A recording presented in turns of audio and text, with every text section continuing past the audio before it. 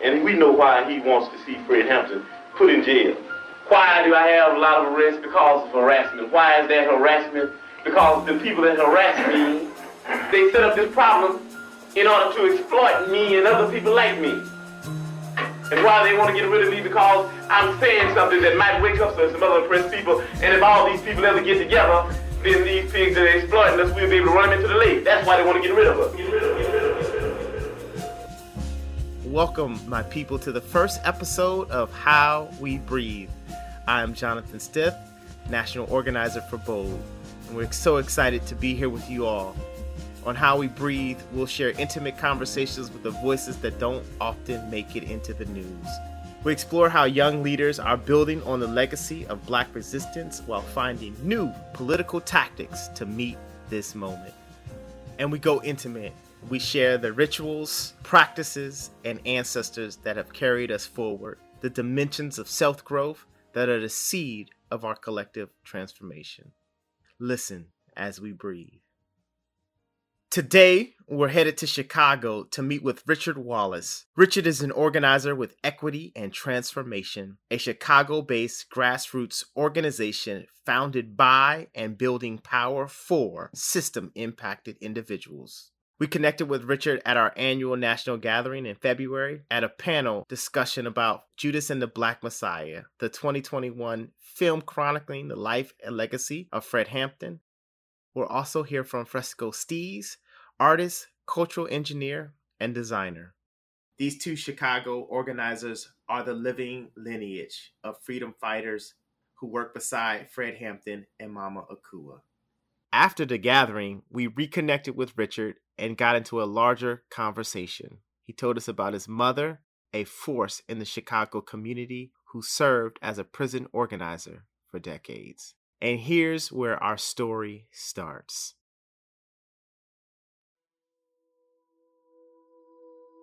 I began going to the prisons with my mom around 3rd or 4th grade, and I was addicted. I couldn't stop going.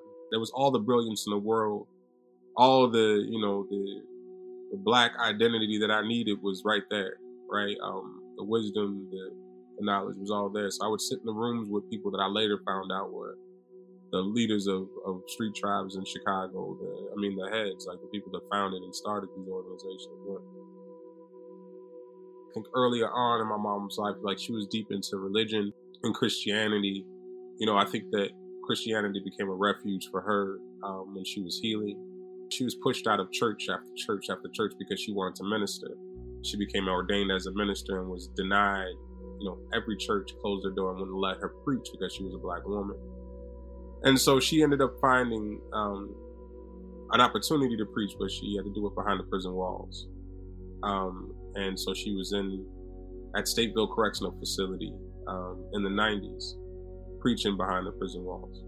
She really thought that she was going back with the Bible, trying to organize, currently incarcerated folks to, Christianity. And what she ended up getting is organized to a broader vision of religion and spirituality.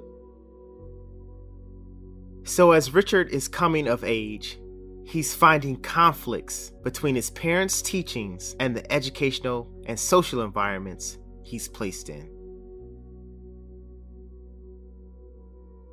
The first time I got incarcerated it was definitely race involved. First time I got suspended, it was, lack of infrastructure to hold people that were dealing with tension, specifically racial tension, right?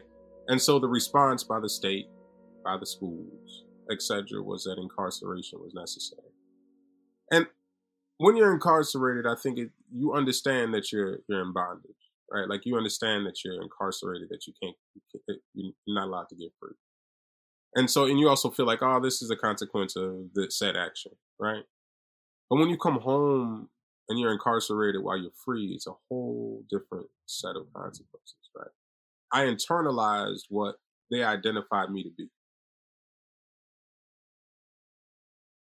There was a number of coping mechanisms, and alcohol and drugs was like a core component of my life from my introduction to streets to the end. I was never comfortable with myself in it. And so I had to drink something, use something consistently to continue to wear the mask and to act like I wasn't harmed and not unravel the trauma, right? It was like, no, I'm not traumatized by the police beat me up. No, I'm not traumatized by this, being incarcerated for 2.5 years as a teenager, right? Like, no, I'm not traumatized by this. Roll the blunt, pass the bottle, we going. You know what I'm saying? And it was just a nonstop cycle where it was just like, it got to the point where my family didn't want to be around me. At this point in Richard's journey, his mother once again becomes his North Star, pointing the way to the histories and teachings he was exposed to as a child.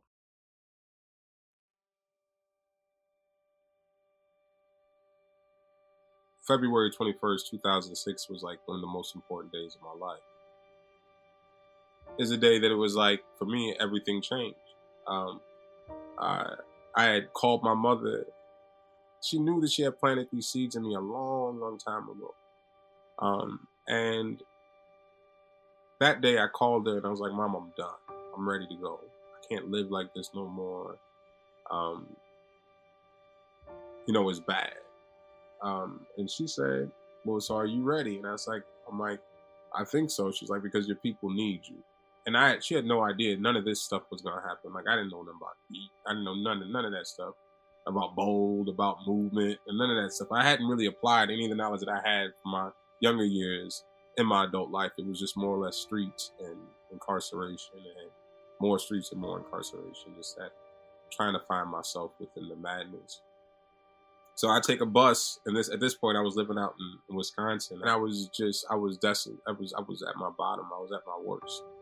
And I took a bus and I turned myself into a treatment center. And that was the first day of my sobriety. And so I've been sober since, right? I think that's something important to lift up.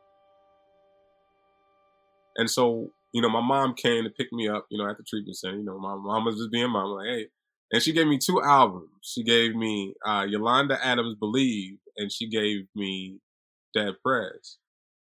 And so I'm sitting up in the treatment center. This is when you had Discman still, right? Like, I still had a Discman, I think, at the time. And I'm like going through the spiritual journey with Yolanda Adams, and I'm being politicized again by Dead Prez. I started writing poetry when I was at my bottom.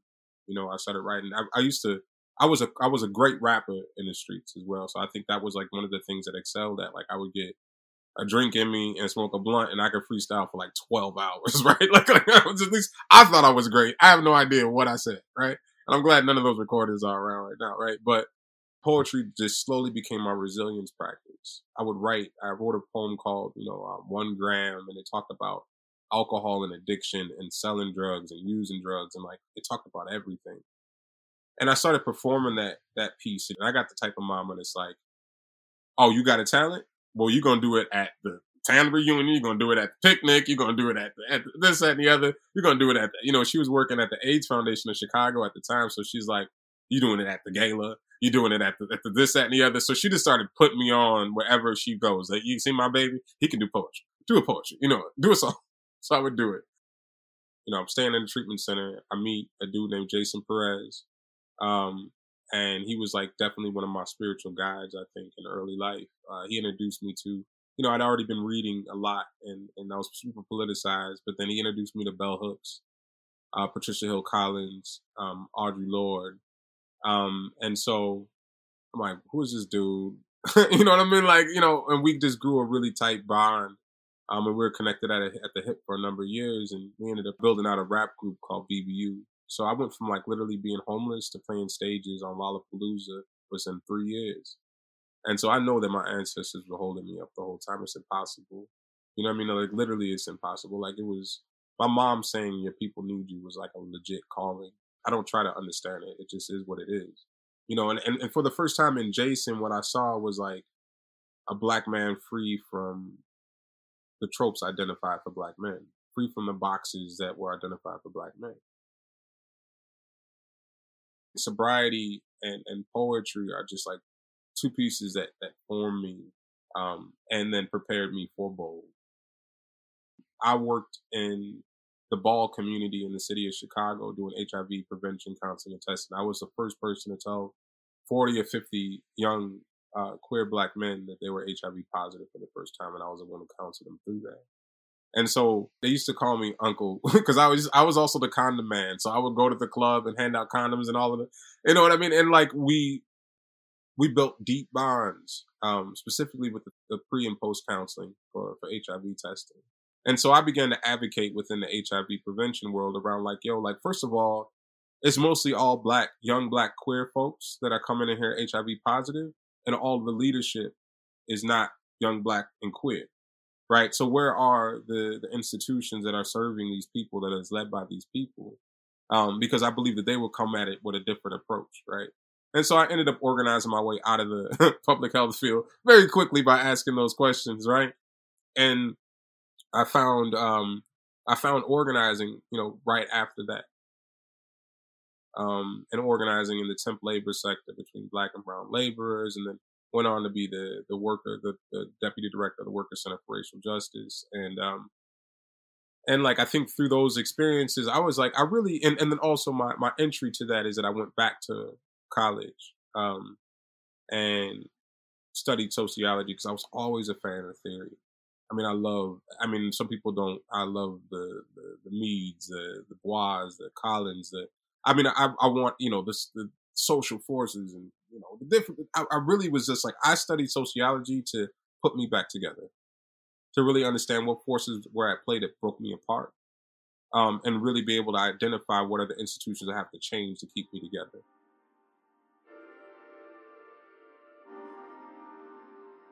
This is where Richard is faced with yet another challenge, a need to find his identity within the work he's given himself to.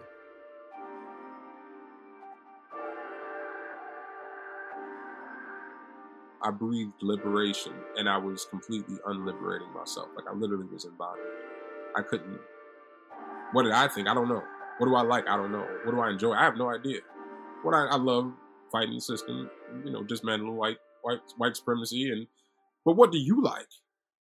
God didn't put me here. My ancestors didn't put me here to just be in service to everything external to me. I am in Oakland for my first time ever in Oakland, or in San Francisco, one or the other. I was over there, where the weather is not really logical, where I brought all shorts and realized I needed sweaters. So this is in the Bay Area in California, right? And I'm at this convening and I'm listening to Steve Pitts and John Powell speak, which are two people that I was like, oh wow, that was Steve Pitts and John Powell. And I see this lady walk by. I see her talking to my boss at one point in time. And I'm like, who is this? I was just like, kind of like a mover and a shaker. Like, everybody knew who Denise was. I didn't know who Denise was, though. And so somehow I'm talking to D'Angelo standing outside of a door. This is my old boss. And Denise comes out and is like, you need to go to Bold.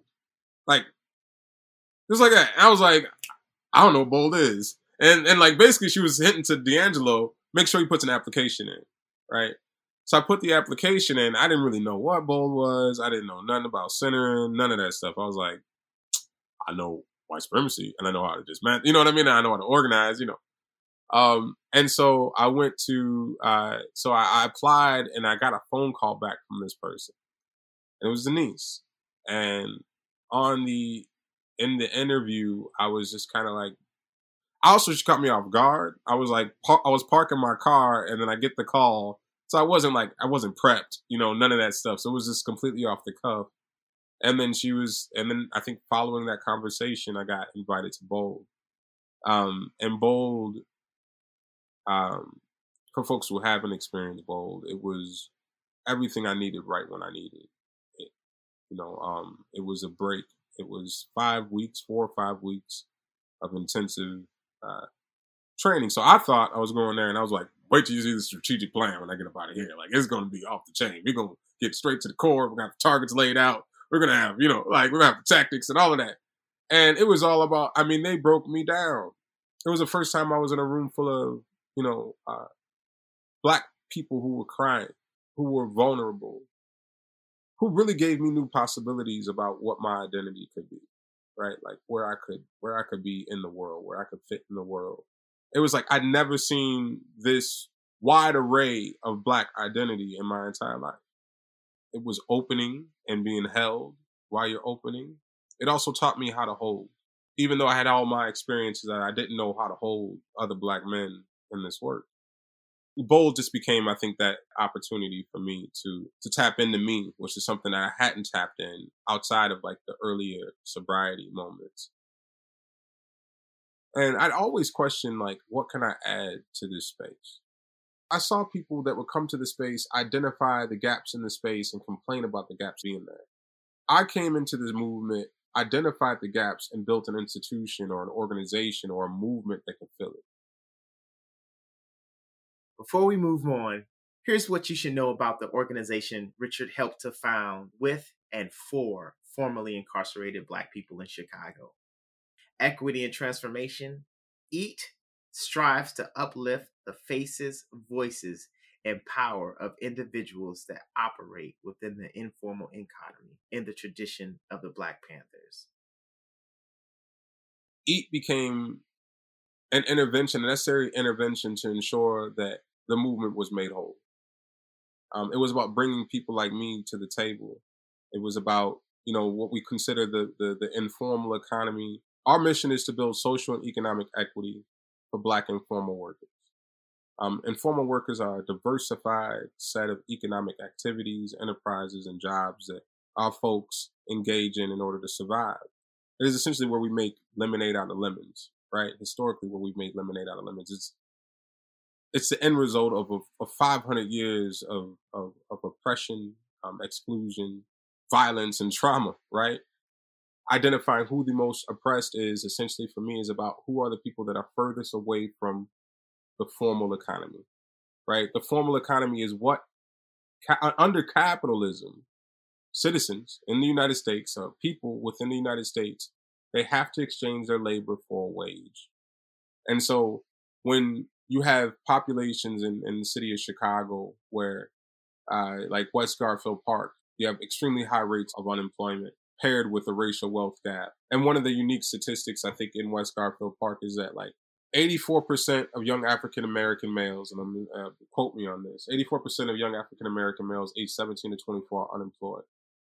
That same exact demographic has the highest risk for being offenders of homicides and victims of homicides, right? The 700 murders occurred in the city of Chicago last year. 79% of those homicide victims were Black people. And so in order to get to a vision of safety, a vision of community, those folks got to be organized in our movement.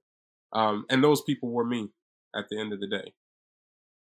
EAT's policy victories were made possible through many years of people-powered struggle, through BYP 100 and Charlene Carruthers shutting down Chicago after the death of Laquan McDonald, through the successful passage of the Safety Act led by Assata's daughters, or the amazing work of the Chicago Torture Center. They are all a part of cumulative efforts that led to this moment. Some of our campaign work was HB 1438, which was a recreational cannabis policy. And I saw that as a labor fight. I felt like the cannabis occupations had already been filled. One thing that we noticed about Black informality is that things that exist in the informal sector for Black folks aren't fixed. They often migrate from informal to formal. If you look at number running in the lottery, if you look at bootlegging alcohol to alcohol manufacturing today, you see high rates of Black activity in the informal. You see that the second the state intervenes and formalizes an occupation, there's a lack of retention in Black bodies, which then aids the racial wealth gap, which then aids the unemployment statistics, which then aids the intra-community violence that we see. And so we saw the cannabis fight as a jobs fight, and that these jobs were already filled, and that we also wanted reparations for the war on drugs. And we framed that fight like that, and we won a number of provisions that ultimately would lead to a more equitable opportunity for community folks to engage in the cannabis economy. It also led to 800,000 expungements for folks with cannabis convictions in their background, and a number of other, equity provisions. We are in the second stage of that. We are fighting for reparations for the war on drugs. Like, there was a lot of, reparations essentially is, a guarantee of non-repetition. It is acknowledgement of the harm. It is restitution for harm. It's compensation. and rehabilitation, right? I think there may be another piece that I may have missed, but we got some components, right? One of the big pieces that's missing is that we were able to divert. They had 50% of the cannabis tax revenue going to police pensions. We're able to remove that 50% and so none of that money is going to police pension. 25% is actually going into a fund for communities called the R3 fund. And that money is actually turned into like a padding of the service sector. And it's financing service programs which are not community led, not Black led, etc. So now we're like, okay, since y'all didn't do right with that, we want compensation. We want direct cash payments from those tax revenues going into the pockets of victims of the war on drugs. At Bold, we define leadership as enabling others to achieve shared purpose in the face of uncertainty. We asked Richard what this means to him. Here's what he shared. I love my people. See, I come from a place where there was no like, we couldn't erase you. Couldn't cancel you. Like, we could beat you up. You get violated and be brought right back in the community the next day. Because there was no choice, but we had to see you. We couldn't create a space where you could disappear, right? Like, you were here with us, right? And that, for me, is like, that's the reality. And so I think real Black love, for me, Black love is a commitment to the flaws that capitalism has produced in our lives, right? And so I'm willing to, walk with people, and so I think love, real love. Like, I love every member that walked in the door of Equity and Transformation, and every community member that didn't. When I walk into the community, I walk into the community with love, not with like, who can I develop today? Or like, what other ends? It's just like, I emanate Black love. And I think it's helping, it's protecting us. And so really for me, Equity and Transformation was birthed out of my own personal experience. All the work that went into like leading up, and my mama, my daddy, my stepfathers, I was also, and I think a big part of my story is that I was raised around Mama Akua, Fred Hampton Jr., like it was like Black nationalists. I went on survival trips, all brilliant. But it wasn't the end. I didn't want to just sit in spaces with folks that knew it. You know what I'm saying? Like you get it. Look, why are we here? Like, why don't we go outside and talk to people out there, whatever, that ain't doing this, right? And so I think, Bold was one of the places that like helped me identify what my purpose was to the movement. And my bold commitment is that I am a commitment to being me without explanation and walking in love with my people toward liberation. And to break that down, I don't believe in political purity. I believe that people are worthy of transformation, regardless of what their faults might have been in the past. I can't give up on nobody because nobody gave up on me. Richard has had so many through lines in his life, from incarceration to public health work to life as an artist. And he's still evolving and shedding and walking in his commitment every day. At Bold, we call this embodiment. We want to thank him for sharing his story with us and giving us an example of courage and transformation.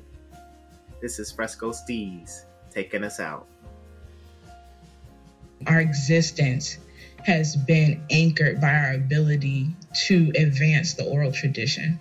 As organizers, I deeply want folks to be intentionally invested in doing storytelling, whether that's writing, filming, photography, recording.